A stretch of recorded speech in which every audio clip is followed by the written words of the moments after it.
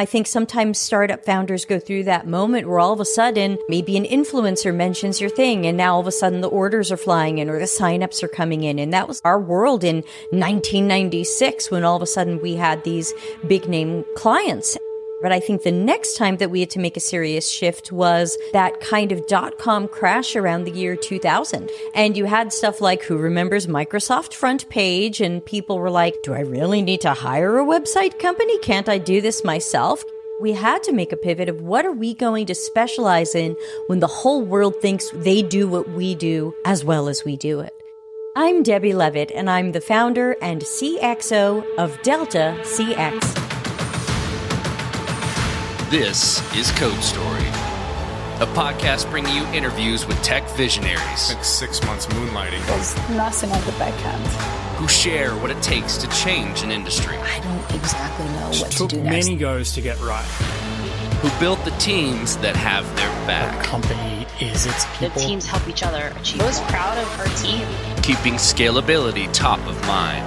All that infrastructure was Yes, we've been fighting it as we grow. Total waste of time. The stories you don't read in the headlines. It's not an easy thing to achieve, mind Took it you. off the shelf and dusted it off and tried it again. To ride the ups and downs of the startup life. You need to really It's want it. not just about technology. All this and more on Code Story. I'm your host, Noah Labhart, and today how Debbie Levitt is bridging end-to-end customer experience by acting as your fractional CXO.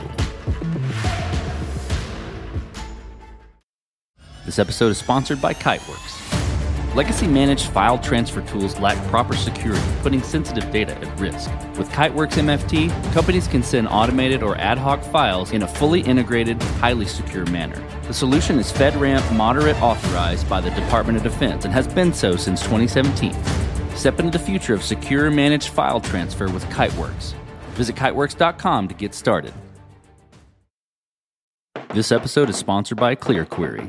ClearQuery is the Analytics for Humans platform. With their full suite of features, you can go from data ingestion to automated insights seamlessly. With Ask ClearQuery, you can find valuable insights into your data using plain English. Don't miss the opportunity to simplify your data analytics with ClearQuery. Get started today at clearquery.io/codestory.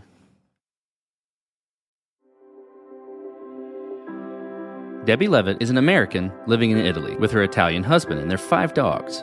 Many years ago, she obtained a degree in music, but now focuses on customer experience online, of which she has been called the Mary Poppins of customer experience.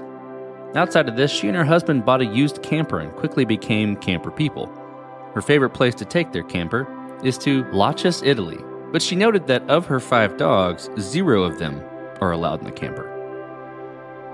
In the 90s, Debbie was helping businesses get on the web, strategizing with them around how to deploy their websites and build an online presence.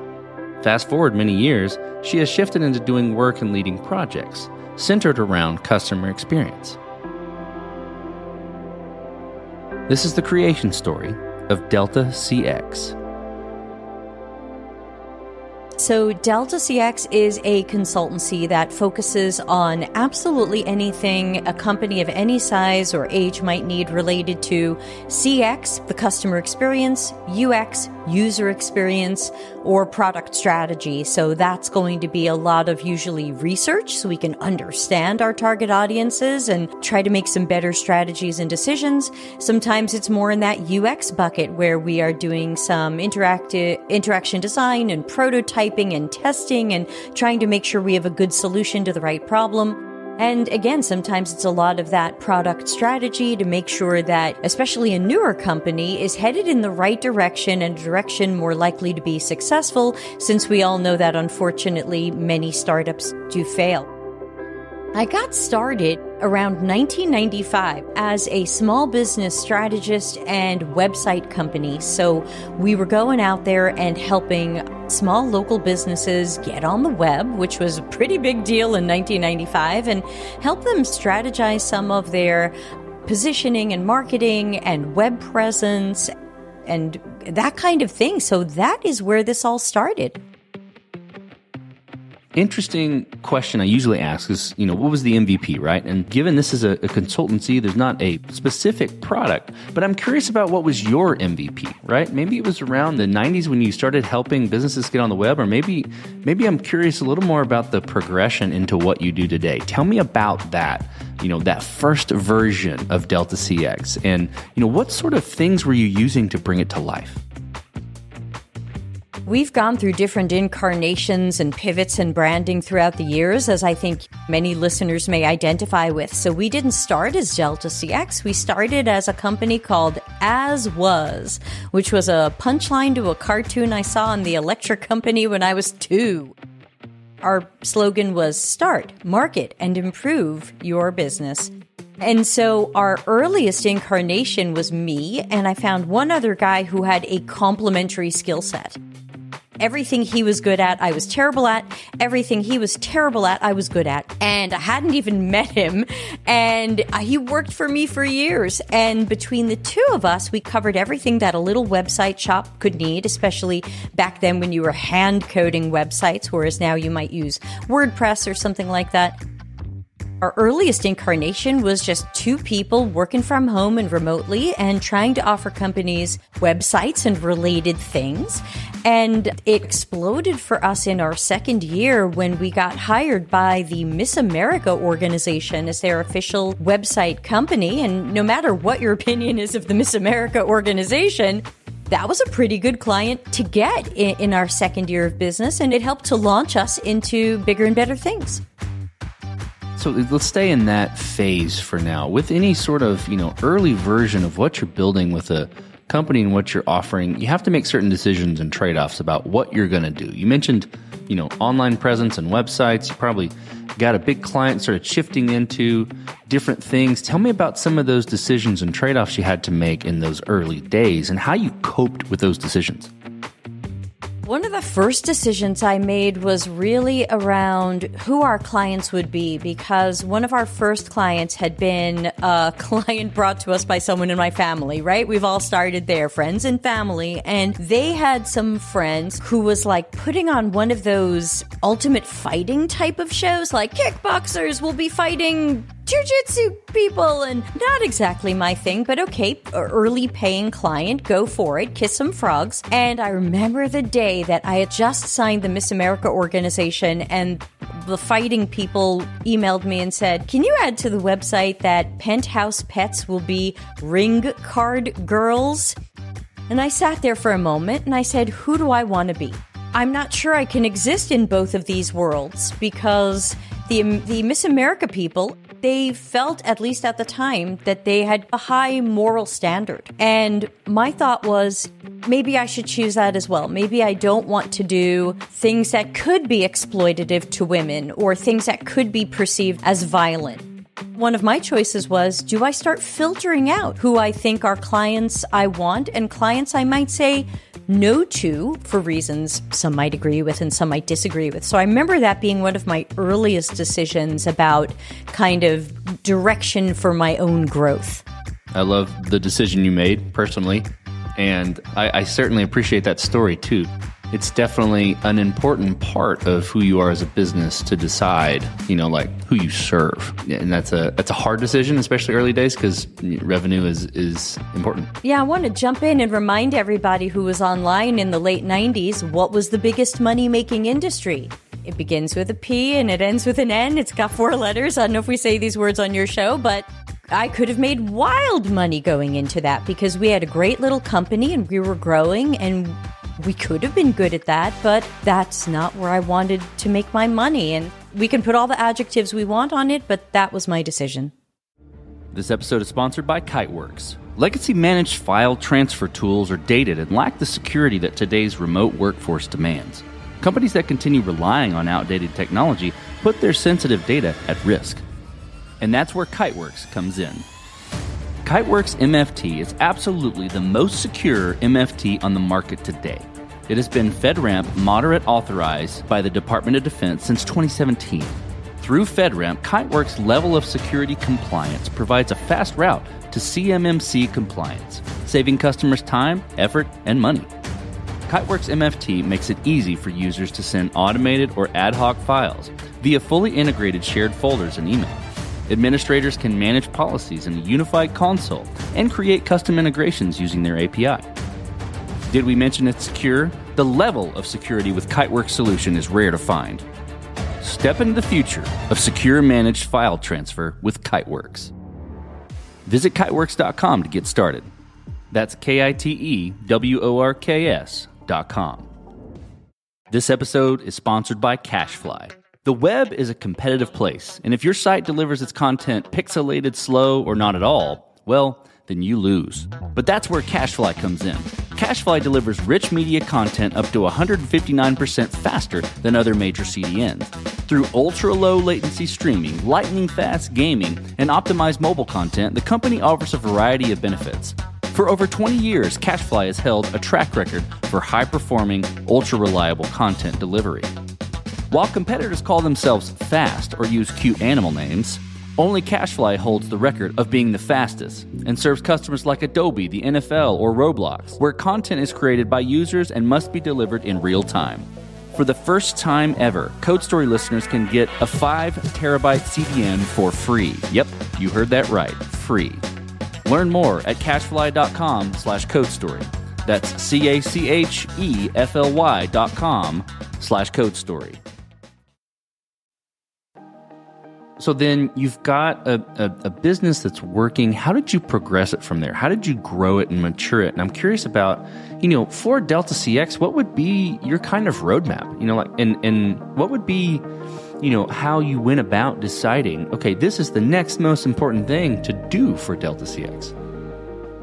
Back in those days, I don't think I had that plan. It was really just like, holy cats, it's happening. I think sometimes startup founders go through that moment where all of a sudden, maybe an influencer mentions your thing, and now all of a sudden the orders are flying in or the signups are coming in. And that was our world in 1996 when all of a sudden we had these big name clients.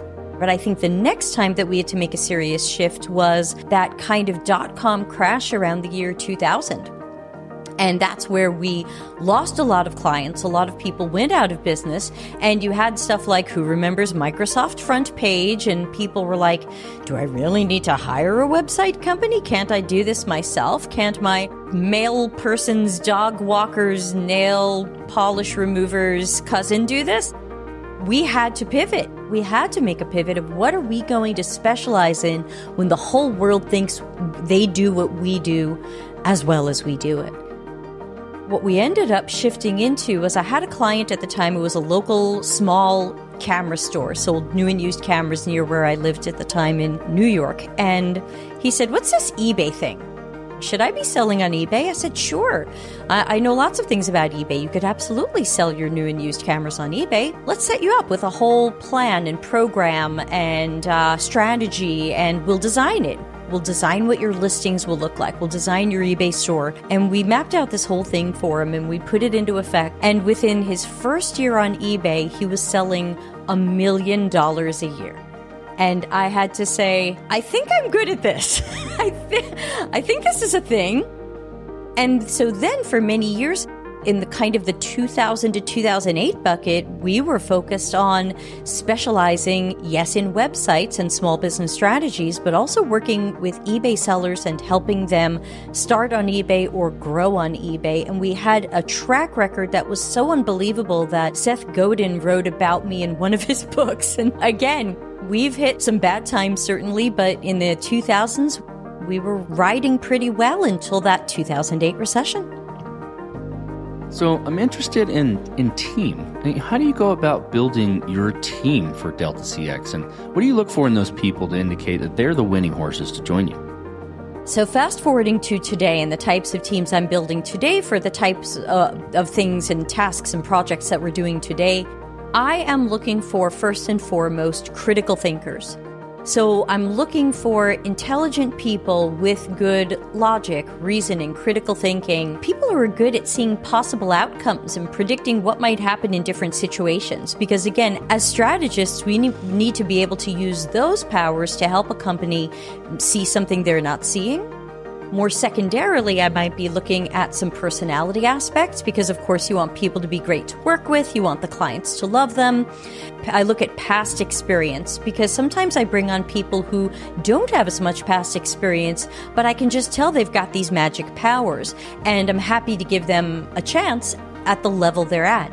And sometimes I'm bringing in some incredibly heavy hitters, people who have done unbelievable work for really famous brands over the past few decades. So I'm really looking more for talent and skill that's hard to find somewhere else. This episode is sponsored by CashFly. The web is a competitive place, and if your site delivers its content pixelated, slow, or not at all, well, then you lose. But that's where CashFly comes in. CashFly delivers rich media content up to 159% faster than other major CDNs.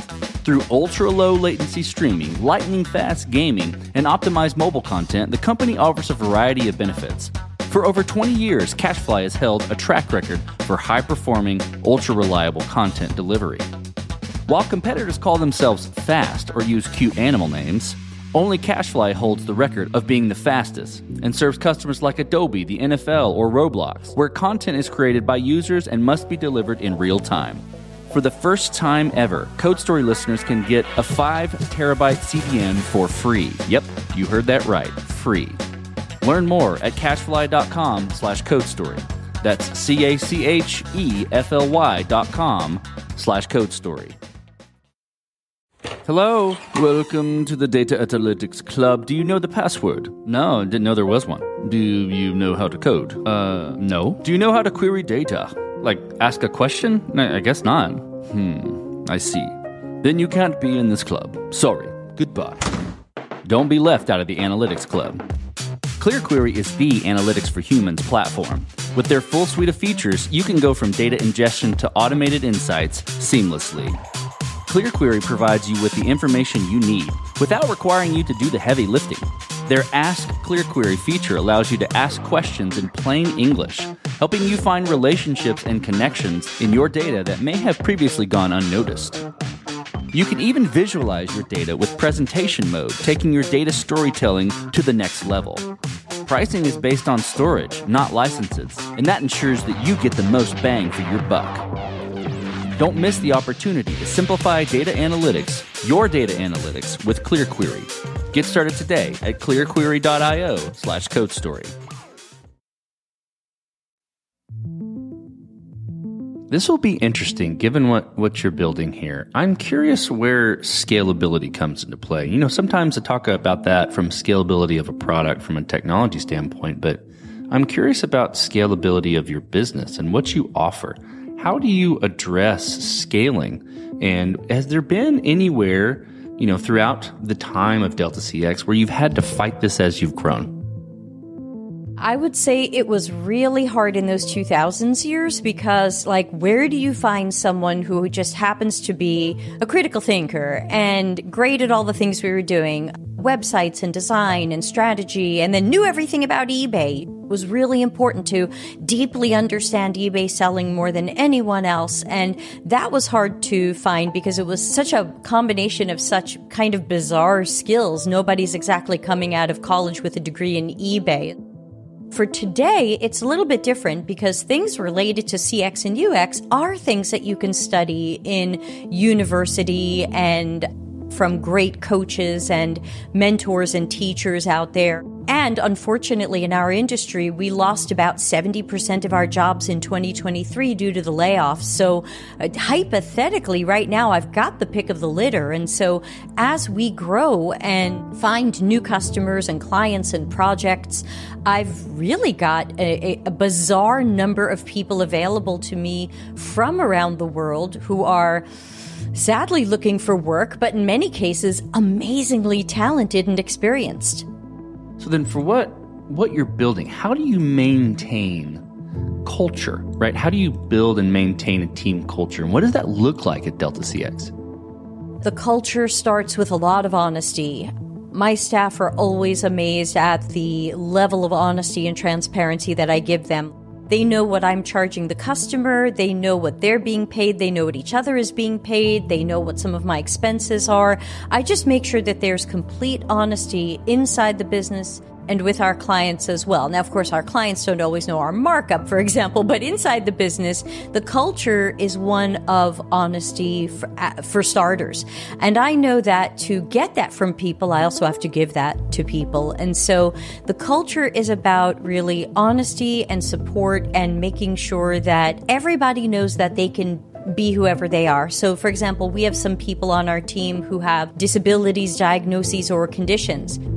We don't see it as an accommodation or something we have to do. This is just something that naturally makes sense to us to say, how do you work best? I want to play to your strengths. Is there a time when you work best? Is there a number of hours you work best? Are there tools that help you work best? And I think when you really care about humans and care about that honesty and that connection, then you want to play to their strengths and you don't see anything else as, I don't even want to call it a weakness, because I don't even see these things as weaknesses, because we all have strengths and we all have weaknesses, but I don't see anybody's disabilities, diagnoses, or conditions as a weakness. In some cases, they're superpowers. And so I think that the culture has to be one of support and a lot of internal mentoring and coaching. We're always raising each other up and teaching each other new things.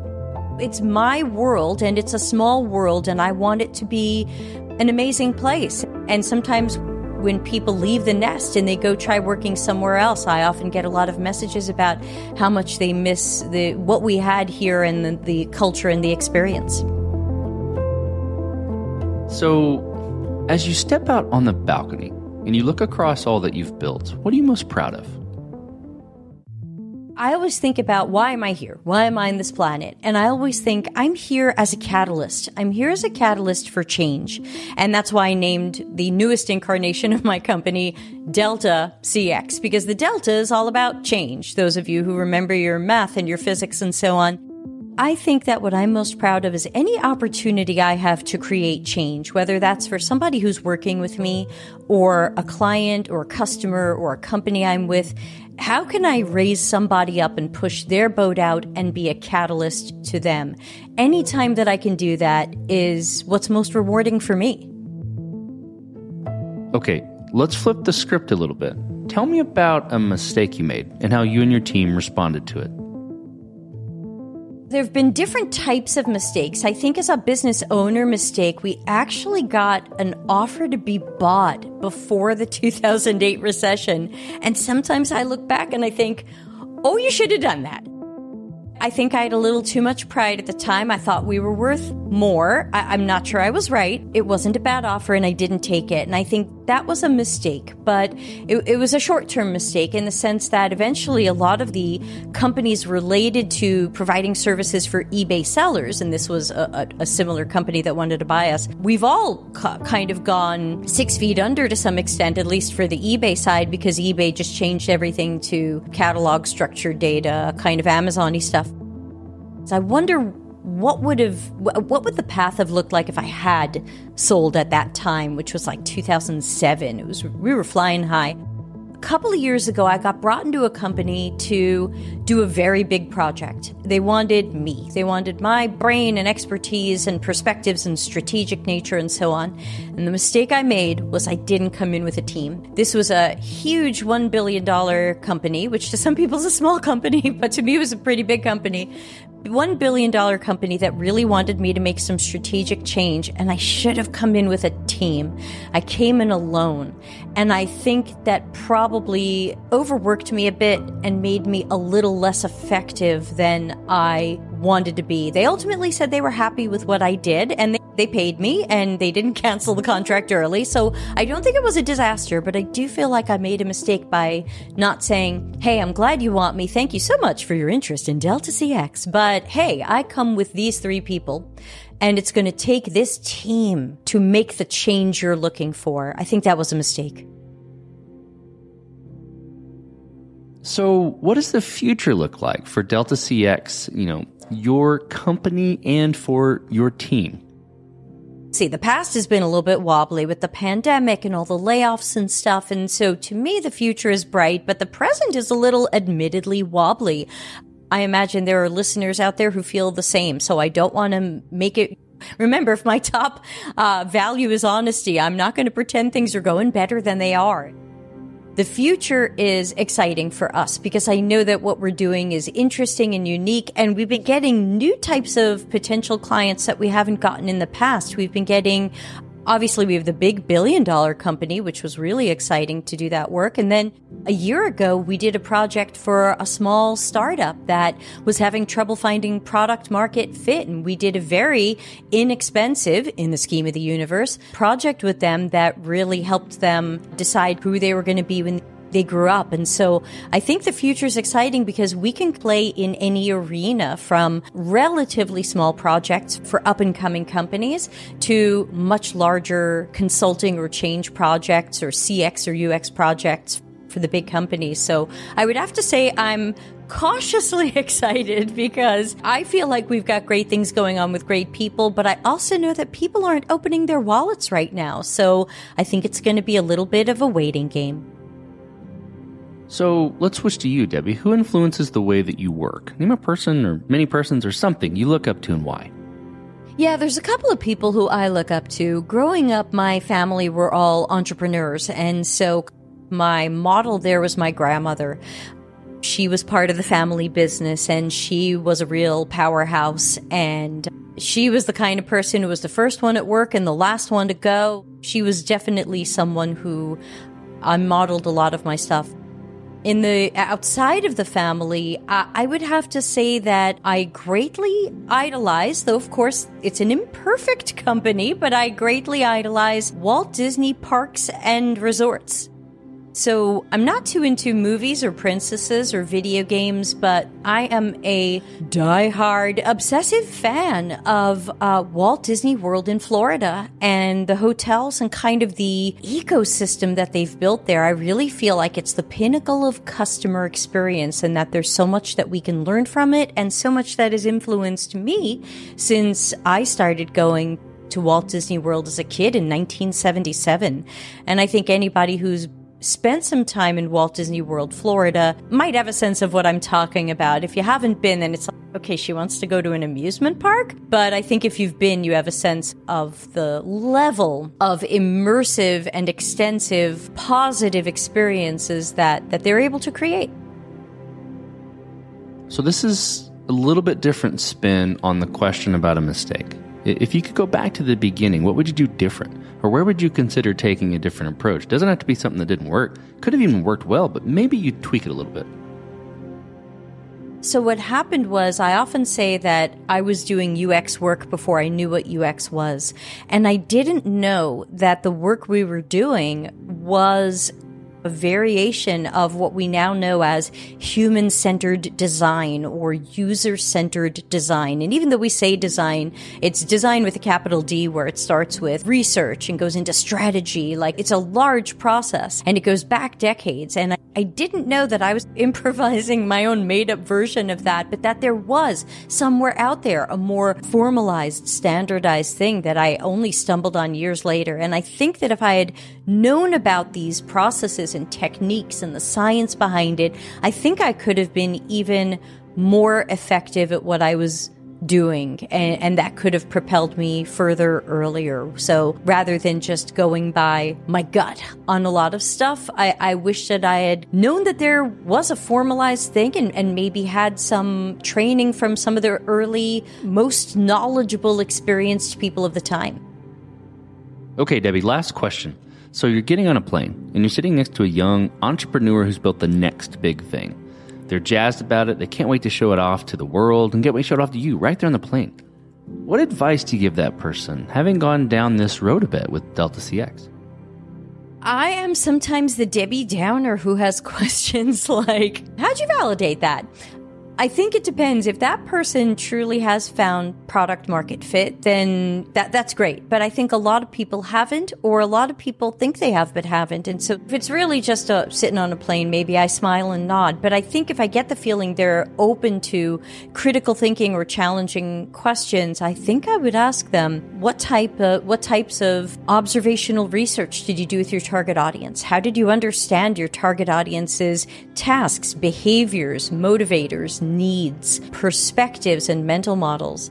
How did you validate this? Did you start with a problem and making sure there was a problem, or did you start with the idea and try to find the people who like the idea. So yeah, I am sometimes a little bit of that tough love person who's asking some of the questions people didn't totally want to talk about. But I think if I would have to give them advice, I would say hire professional, qualified, qualitative researchers who do observations and interviews, and make sure you always know as much as possible about your target audiences and their tasks, behaviors, needs, context, and things like that, so that you can make sure that you're always moving into solutions that are likely to fit them. If you can't attract the customers, make them happy, and keep them, what do you have? And so I think I would try to have some critical thinking conversations around that if I thought they were open to that. Otherwise, it might just be smiling and nodding. I like that answer. That's fantastic. Well, Debbie, thank you for being on the show today, and thank you for telling the creation story of Delta CX. Thanks so much. And this concludes another chapter of Code Story. Code Story is hosted and produced by Noah Labhart. Be sure to subscribe on Apple Podcasts, Spotify, or the podcasting app of your choice. And when you get a chance, leave us a review. Both things help us out tremendously. And thanks again for listening.